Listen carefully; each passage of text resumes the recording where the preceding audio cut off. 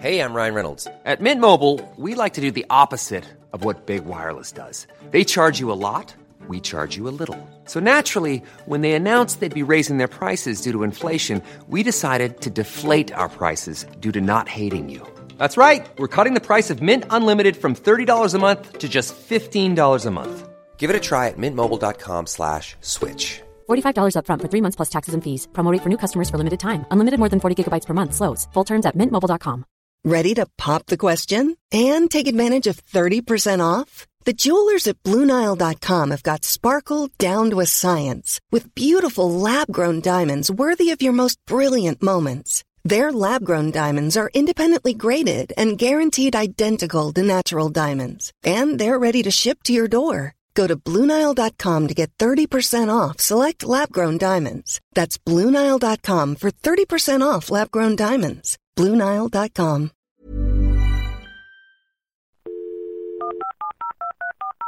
This podcast is a Royfield Brown production. Find others on iTunes. All right. Yeah, I know. Hello and welcome to another Mid-Atlantic. Now, before I start the show, I'd just like to remind you that Mid-Atlantic is part of the Agora Podcast Network. Now, if you don't know, Agora is a network of like-minded, independently owned podcasts. Each month, we focus on and promote a specific podcast, and this month, it's Heather Tysco's The Renaissance History of England. So go over to Agora Podcast Network to check out that or any of its other shows, or indeed you can go to a podcatcher of your choice. Ladies and gentlemen, please remain standing for the singing of our national anthem.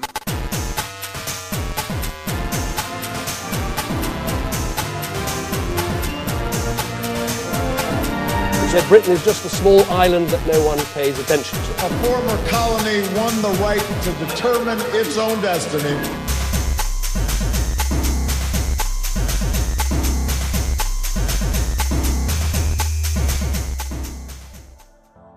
Hello and welcome to a Mid-Atlantic and Round Talk special mashup. Today we pivot from the US and we look at the left of UK politics with commentator and pundit Sonny Hundal, who is best known as the founder and editor of the centre-left group Liberal Conspiracy. He is a ferocious tweeter, and Mr. Hundal has also written for publications including The Guardian, The Financial Times and The Independent. I'm your host, Royfield Brown, in San Francisco, in a week that has seen Hillary Clinton be selected as the nominee of the Democratic Party for President of the United States. In Britain, Owen Smith has formally laid out his platform to become the next leader of the Labour Party. Simply, Sonny, why is the Labour Party in such a mess right now, and how did we get here? Well, that's a big question, Royfield. Thanks for having me on. That's okay, all right. So let's try and break this down. I mean, there are different things happening across the world. One is that social democratic parties, left center parties generally are in trouble because they're finding it difficult to respond to changing world events. Globalization has left a lot of people feeling angry and disenfranchised, and as a result, the left-wing parties that they've looked towards traditionally don't really seem to have much of an answer. But I'm happy to tell you that at the Democratic Platform Committee, there was a significant coming together between the two campaigns, and we produced by far the most progressive platform in the history of the Democratic Party.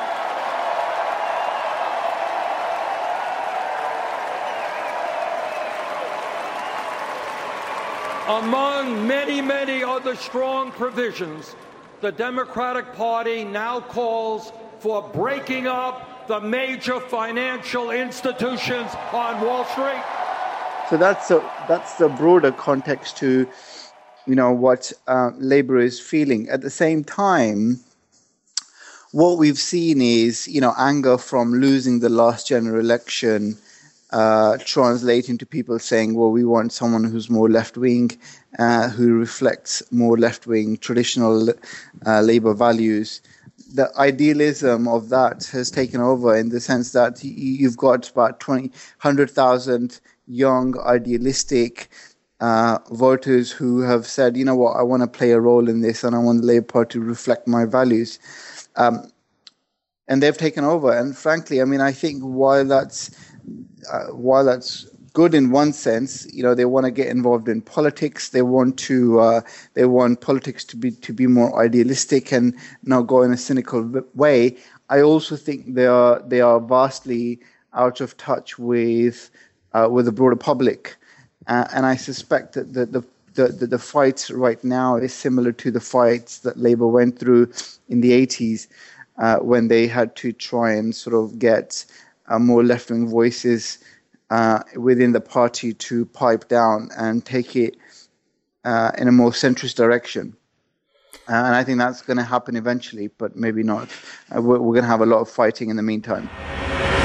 The failure of leadership was for the people around Corbyn, because from the very beginning there were so many media leaks and little bits of things about him not being suitable. But in fact, how can you say he's not suitable? His vision is excellent, and so many others followed him. Just because a small minority of the party, which is a majority of a faction of the party, which are the MPs, are against him, does not mean he should go.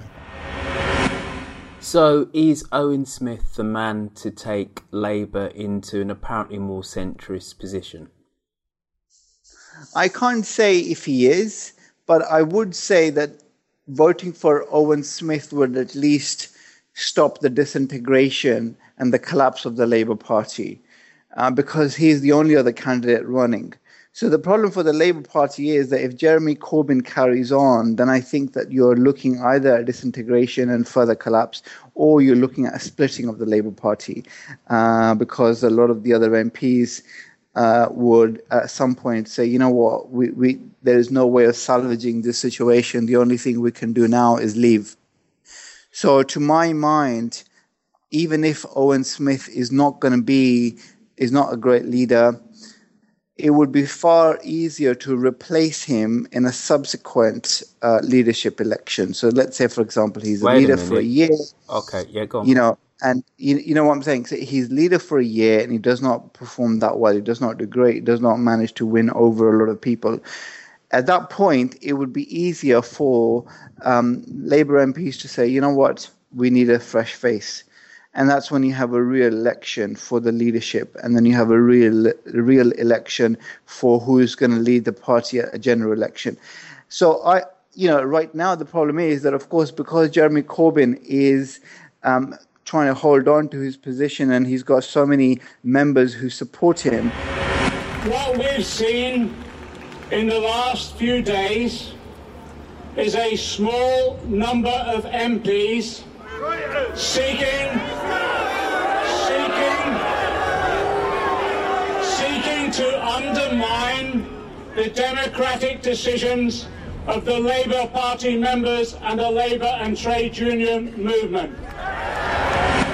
Right now, where are the heartlands of the Labour Party in the UK?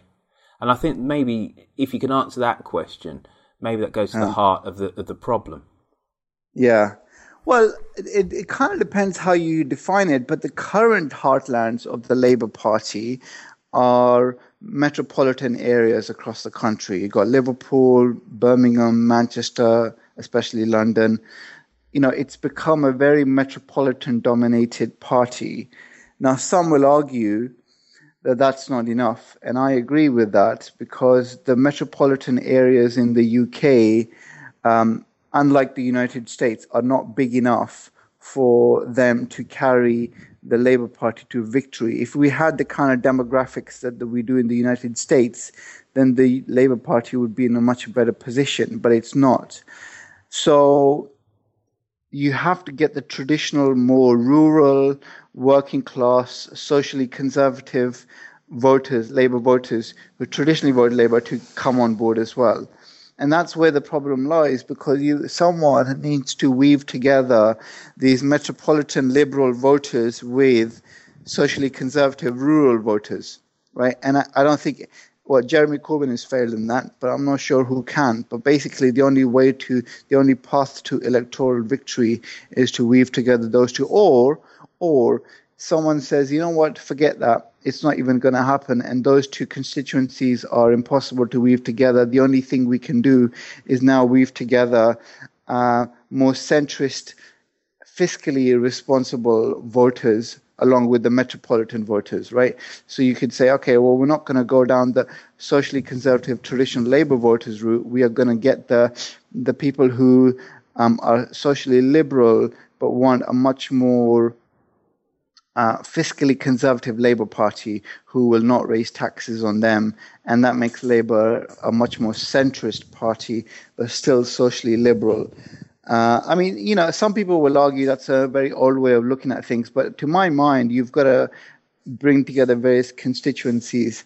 And the only constituency Labour Party has right now is the metropolitan, fairly liberal constituency. And that's not enough to win elections.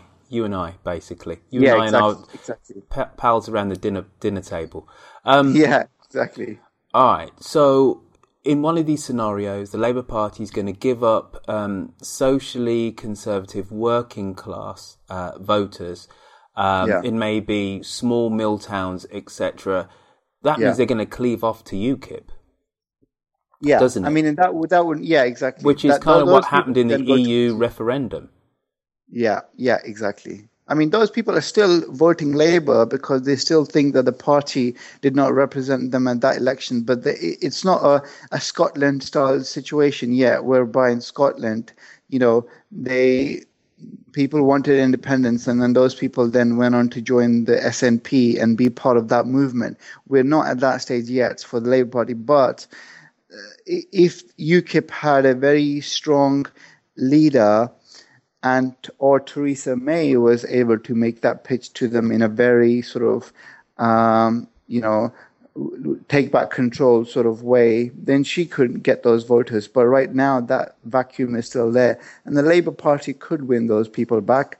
But the question is, can it, and does it want to? And I think the general election last year showed those that chose to look at it, and the results tonight already are showing me that the growth in the UKIP vote from our base is coming more from Labour than it is from anybody else. And I feel that there are many that will look at Jeremy Corbyn, will look at the Labour Party, think it's become very extreme, see it as not being particularly patriotic, and not really standing up for them. For me, the answer is relatively simple. The Labour Party needs to have an economic policy which is very clearly about the Midlands and the north of England, where they say we're going to build not one or two houses on the fringe. We are going to massively invest in public infrastructure and housing. And I'm saying housing without saying public housing or private housing, just housing. Yeah. Actually, to stimulate those economies, because surely the message of anti-globalization is that jobs and attention have been shifted elsewhere for whatever reason, you know, the reasons of global economics, etc. But still, if you're going to build a whole load of houses and tarmac a whole load of roads, that needs to be done locally in terms of the workforce. So in a way, and I don't want to give George Osborne too much credit here, but his vision of a northern kind of powerhouse kind of is right, but we need to amp that up significantly, and that would go some way in addressing the concerns of more socially conservative traditional Labour supporters, that they haven't been forgotten in this rush for to venerate the City of London and the South and economic and financial tools. Surely that is the pitch that a next Labour leader needs to make. But Owen Smith did his kind of campaign rollout today. What do you think of that? Theresa May even had the temerity, I don't know if you saw it at PMQs 10 days ago, a week ago, today in fact, to lecturing Labour on social injustice, on insecurity at work. And I'll be honest with you, it pained me that we didn't have the strength and the power and the vitality to smash her back on her heels and argue that these are our values, these are our people, this is our language that they are seeking to steal. And I'll be honest with you, it pained me that we didn't have the strength and the power and the vitality to smash her back on her heels. I mean, I think it went pretty well. I mean, there was a a gaffe, but we'll put that aside, a bit of a side show. But look, he made the big pitch the other day. Actually, he said when he first launched, he said we're going to spend 200 billion on investment, and I think you are right in saying that Labour Party now needs to move beyond austerity and think about how to have a massive building program. And to a certain extent, the politics is difficult with that, because the politics is that people already think that Labour Party spends too much and is going to raise their taxes. And the last Labour Party partly lost on that ground. Now, in this case, you will need someone who is willing to convince people that he's not going to raise their taxes, but still borrow a lot of money and spend it. And partly because the Conservative Party have also abandoned George Osborne's targets, it makes it easier for Labour to say, well, we're doing similar to what the Tories are doing, but much better. So that there is a possibility, but you have to sell it in a very strong way to the North, because to a certain extent, I think they're sick of promises. And you're going to need someone who can connect to people in the North and say, I care about you, and I am going to spend this money, and we need to turn around, almost like a New Deal for the north of England, the Northern Powerhouse, but like a New Deal. So to that extent, I think that what Owen Smith promised today was interesting. A lot of it was reheated Ed Milibandism, and to a large extent, Ed Miliband's program kind of got defeated at the general election. And a lot of people will argue, well, is this reheated Ed Milibandism or sort of Ed Milibandism on steroids going to really work for us? And it may not work, to be honest. That's the problem. The voters want one thing more than anything from their leaders. They want competence to run an economy. And right now, the biggest problem the Labour Party has is that it does not have a leader or no one waiting in the shadows who can demonstrate competence. Possibly the only person I can think of who projects that is Keir Starmer. And he may run soon enough, so things may turn around. But that's the issue. That's the situation. So it doesn't matter really if Owen Smith can convince people or not, or at least convince the Labour Party. Like I said, if he doesn't do a good job, in a year or two time, they'll get rid of him, and that's fine with me. To be honest, the party needs someone who can win an election. But first, he needs to be elected. And here's another question. From somebody who floats around in left-wing politics, why couldn't Angela Eagle have made that, got that platform? And what does it say about the Labour Party that it seems to be able to struggle to elect a woman to lead it, or at least to be in contention to lead it? Well, I think it's less to do with her being a woman and more to do with the fact that a lot of Labour MPs felt that her vote for Iraq and other policies of the past were going to make it difficult for her to defeat Jeremy Corbyn. And they kind of needed one who was going to be soft left, who was going to win over the soft left convincingly and beat Jeremy Corbyn. And Owen Smith seemed to be the only choice, or at least, I would have preferred someone like Lisa Nandy, to be honest. I think Lisa Nandy could have won, but she didn't choose to run. So, it could have been other people. It could have been a woman. But, to be honest, I don't think Angela Eagle is a Blairite, and I don't think that the stuff that people were throwing at her was right. But that's what the PLP felt, that, Owen Smith had a better chance of beating Jeremy Corbyn than she did, and there could only be one. Well, the first thing I'd like to do is thank my own supporters for the faith that they showed in me in this leadership election. We finished the first day of nominations. Owen Smith has a lead, and I think that it's in the best interest of the Labour Party that we now come together so that we can have one candidate. So I'm announcing tonight that I'm withdrawing from this race and supporting Owen. I'd like to congratulate Owen on coming top in this race and then going on, I think, to take on Jeremy Corbyn. We have a Labour Party at the moment that is not working. We've got a leader that doesn't have the confidence of his members of Parliament. Hey, I'm Ryan Reynolds. At Mint Mobile, we like to do the opposite of what Big Wireless does. They charge you a lot, we charge you a little. So naturally, when they announced they'd be raising their prices due to inflation, we decided to deflate our prices due to not hating you. That's right. We're cutting the price of Mint Unlimited from $30 a month to just $15 a month. Give it a try at mintmobile.com/switch. $45 up front for 3 months plus taxes and fees. Promo rate for new customers for limited time. Unlimited more than 40 gigabytes per month. Slows full terms at mintmobile.com. Hiring for your small business? If you're not looking for professionals on LinkedIn, you're looking in the wrong place. That's like looking for your car keys in a fish tank. LinkedIn helps you hire professionals you can't find anywhere else, even those who aren't actively searching for a new job but might be open to the perfect role. In a given month, over 70% of LinkedIn users don't even visit other leading job sites. So start looking in the right place. With LinkedIn, you can hire professionals like a professional. Post your free job on linkedin.com/spoken today. Hello, this is Danny Pellegrino, host of the Everything Iconic podcast, and I'm here to tell you all about Splash Refresher, because hydration is mandatory, but boring is not. Now, I love my water, but if I don't spice it up, I'm not going to finish what I took out of the fridge. That's why I love my Splash Refresher, which is flavorful, delicious, bright, hydrating, and 0 calories. The wild berry flavor is my fave. No, wait. Is the pineapple mango flavor my fave? You know what? All 5 craveable Splash Refresher flavors are my fave because they're so delicious. So get hydrated and enjoy it with Splash Refresher. And isn't reaching out to the country.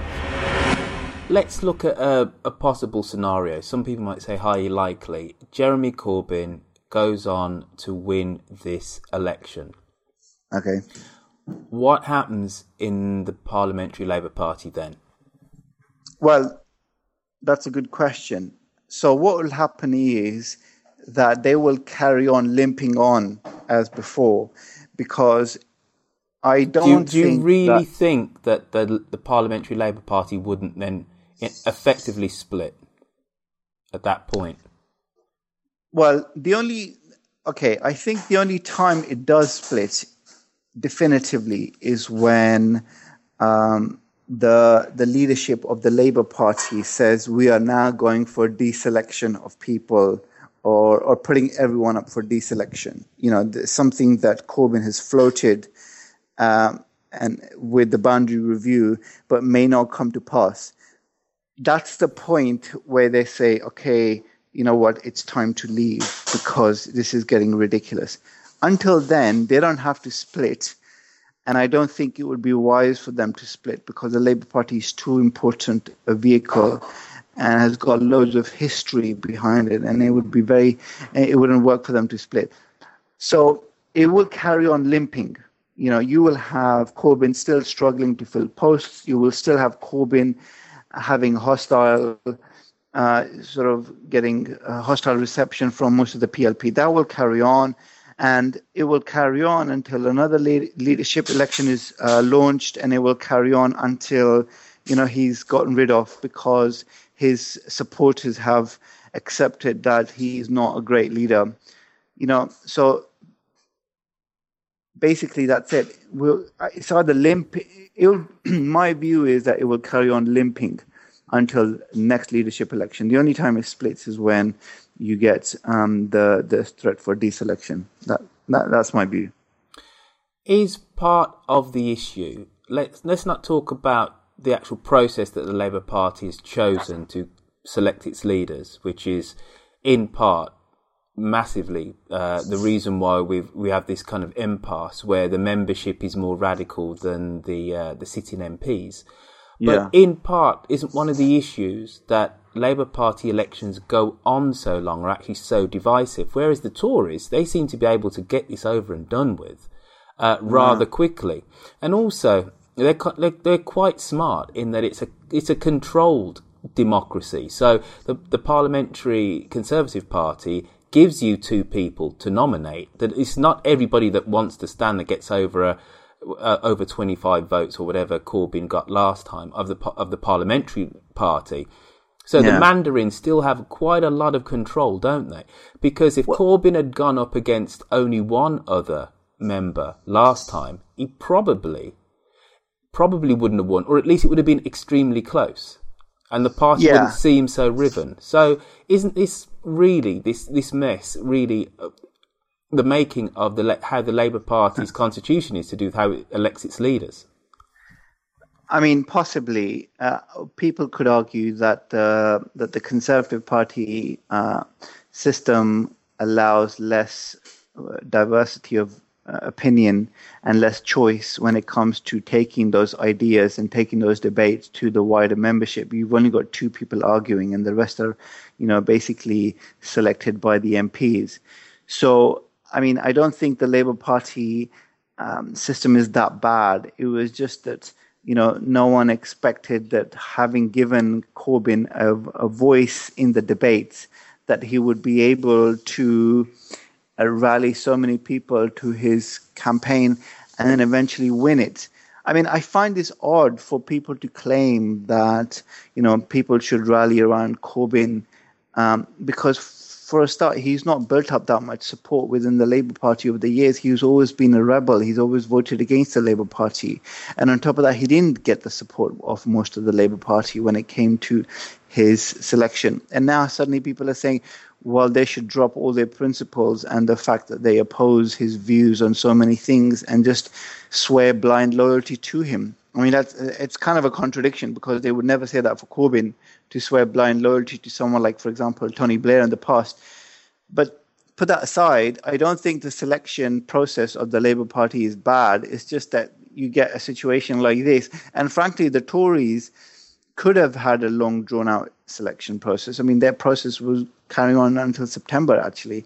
It was just the fact that Andrea Leadsom had so much pressure on her to drop, because she was clearly such a terrible candidate, that it kind of went to Theresa May quickly. If it was someone like, if Boris Johnson had stayed in, I think he could have won it.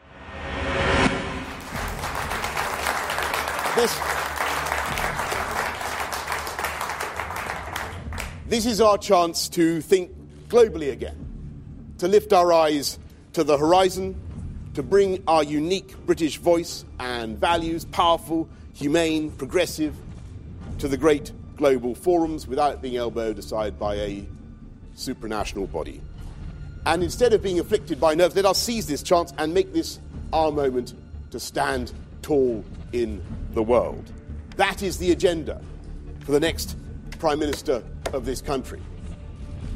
But I must tell you, my friends, you who have waited faithfully for the punchline of this speech, that having consulted colleagues and in view of the circumstances in Parliament, I have concluded that person cannot be me.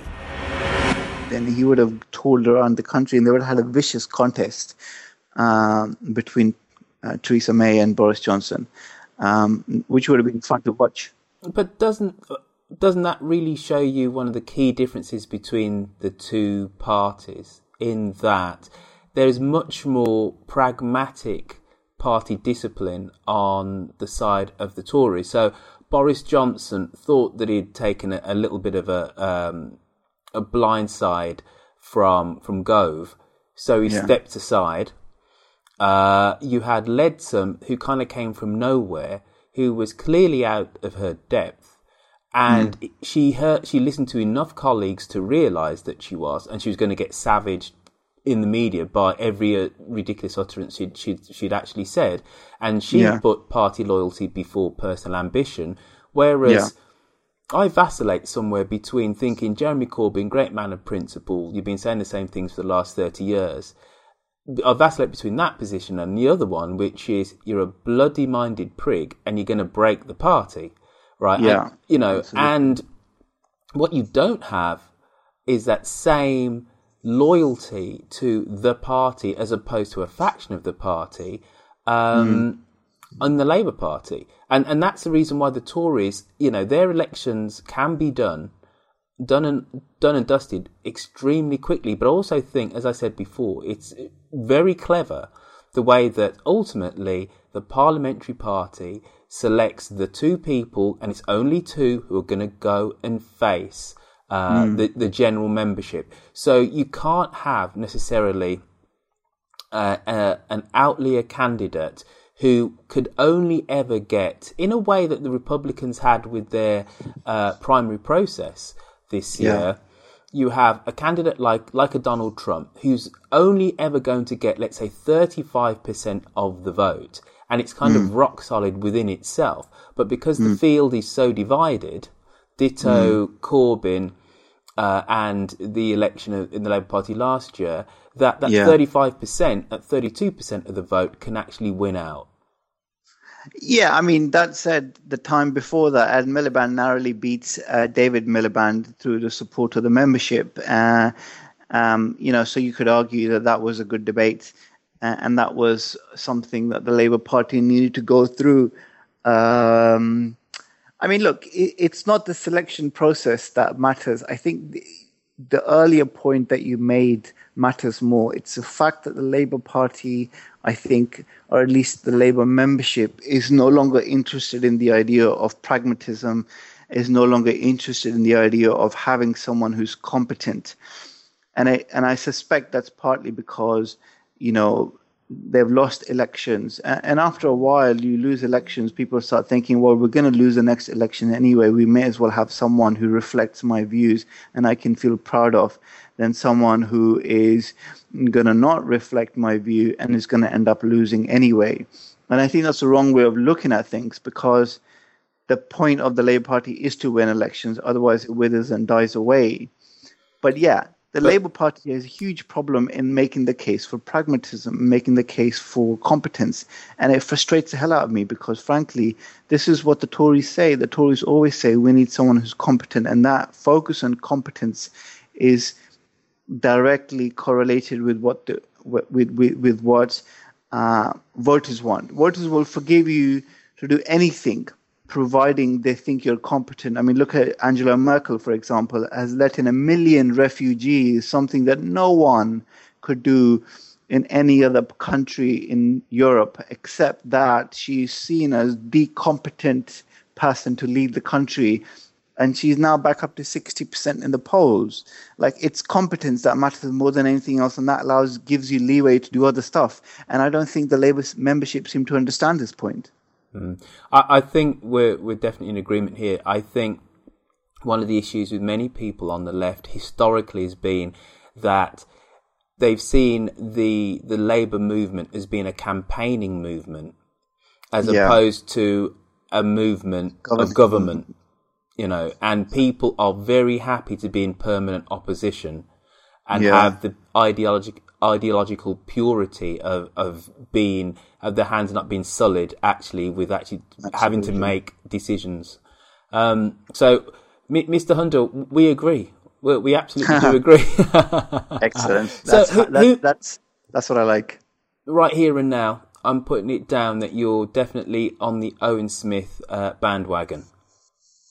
I mean, look, I'm going to say that he may not be the right person to lead the Labour Party, but frankly, he's the only person who can save the Labour Party right now from the clutches of Jeremy Corbyn, because Corbyn will almost certainly lead it to either more disintegration or a split. And I don't want either of those. If, on the other hand, if Owen Smith doesn't perform very well, fine, you can have another Labour leadership and he can be gotten rid of and someone else better can come. So what, is this going to become an annual occurrence until the next election? I mean, Jeremy Corbyn and John McDonnell seemed to be in favour of that not long ago. So, I mean, to be honest, the Labour Party, like I said earlier, we still haven't figured out what different constituencies of people we're going to stitch together into a winning electoral vehicle, basically, in the way that Democrats have. The Democrats have it nailed down now, thanks to Obama. He has brought the Democratic Party together. He's given them a blueprint to win elections over and over again. And now Hillary Clinton and whoever is next is going to follow that blueprint. And the problem for the Labour Party is we don't have a leader yet who's managed to figure out what is the way forward and demonstrate that it is possible to stitch together that election-winning coalition. And until we find that person, we're going to probably limp on. And we'll have to wait until that person presents themselves. Sunny Hundal, thank you for shining a light on the forthcoming Labour leadership election. But just before you go, if anybody wants to catch up with you on social media, how can they do that? Just on Twitter, Sunny, SUNNY_Hundal, HUNDAL. That's primarily where I let my opinions know. Great. And are you working on anything in particular at the moment? Lots, actually. I'm I'm editor of Political Scrapbook right now, so that's a really great left-wing. I mean, it's been around for as long as Liberal Conspiracy, actually, but carries on. So I'm currently editor of Political Scrapbook, and I've got one or two big announcements to make next week as well, which are happening. So can't say anything yet, sadly. That sounds exciting. It is exciting, but I've got to do some work on it first, and I can't announce it until they announce it first, I think. So we'll have to see. Fab. Okay. If you want to catch up with me on social media, I'm simply Roifield, spelled ROIFIELD. And apart from editing podcasts, literally one a day, that's about the only thing I'm doing at the moment. But Sunny Hundal, thank you, and no doubt, because we seem to do these shows once a year whenever there's a Labour leadership election. So I'll see you in 2017. Absolutely. Thanks so much for having me on. No worries, mate. Brilliant. Good to speak to you. Hi, this is Craig Robinson from Ways to Win, and support for this podcast comes from Invesco QQQ. The future isn't scary. Not realizing its potential, however, could be. Just like on the recruiting trail, I've seen potential come in many forms as a coach. Learn more at Invesco.com/QQQ. Let's rethink possibility. Invesco Distributors, Inc.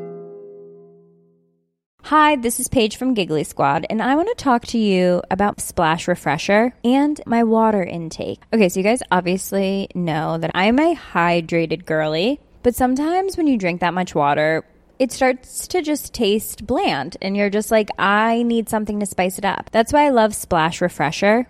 It has 0 sugar, 0 calories, and it's a splash of sweetness. And they come in 5 different flavors. They're so good. Wild berry, acai grape, pineapple mango, lemon, and mandarin orange. My favorite is the wild berry because I just love a berry. So if you're like me and you're drinking water all day, then try Splash Refresher. It's going to absolutely change your water game, and it's good for you. Take care. Bye-bye.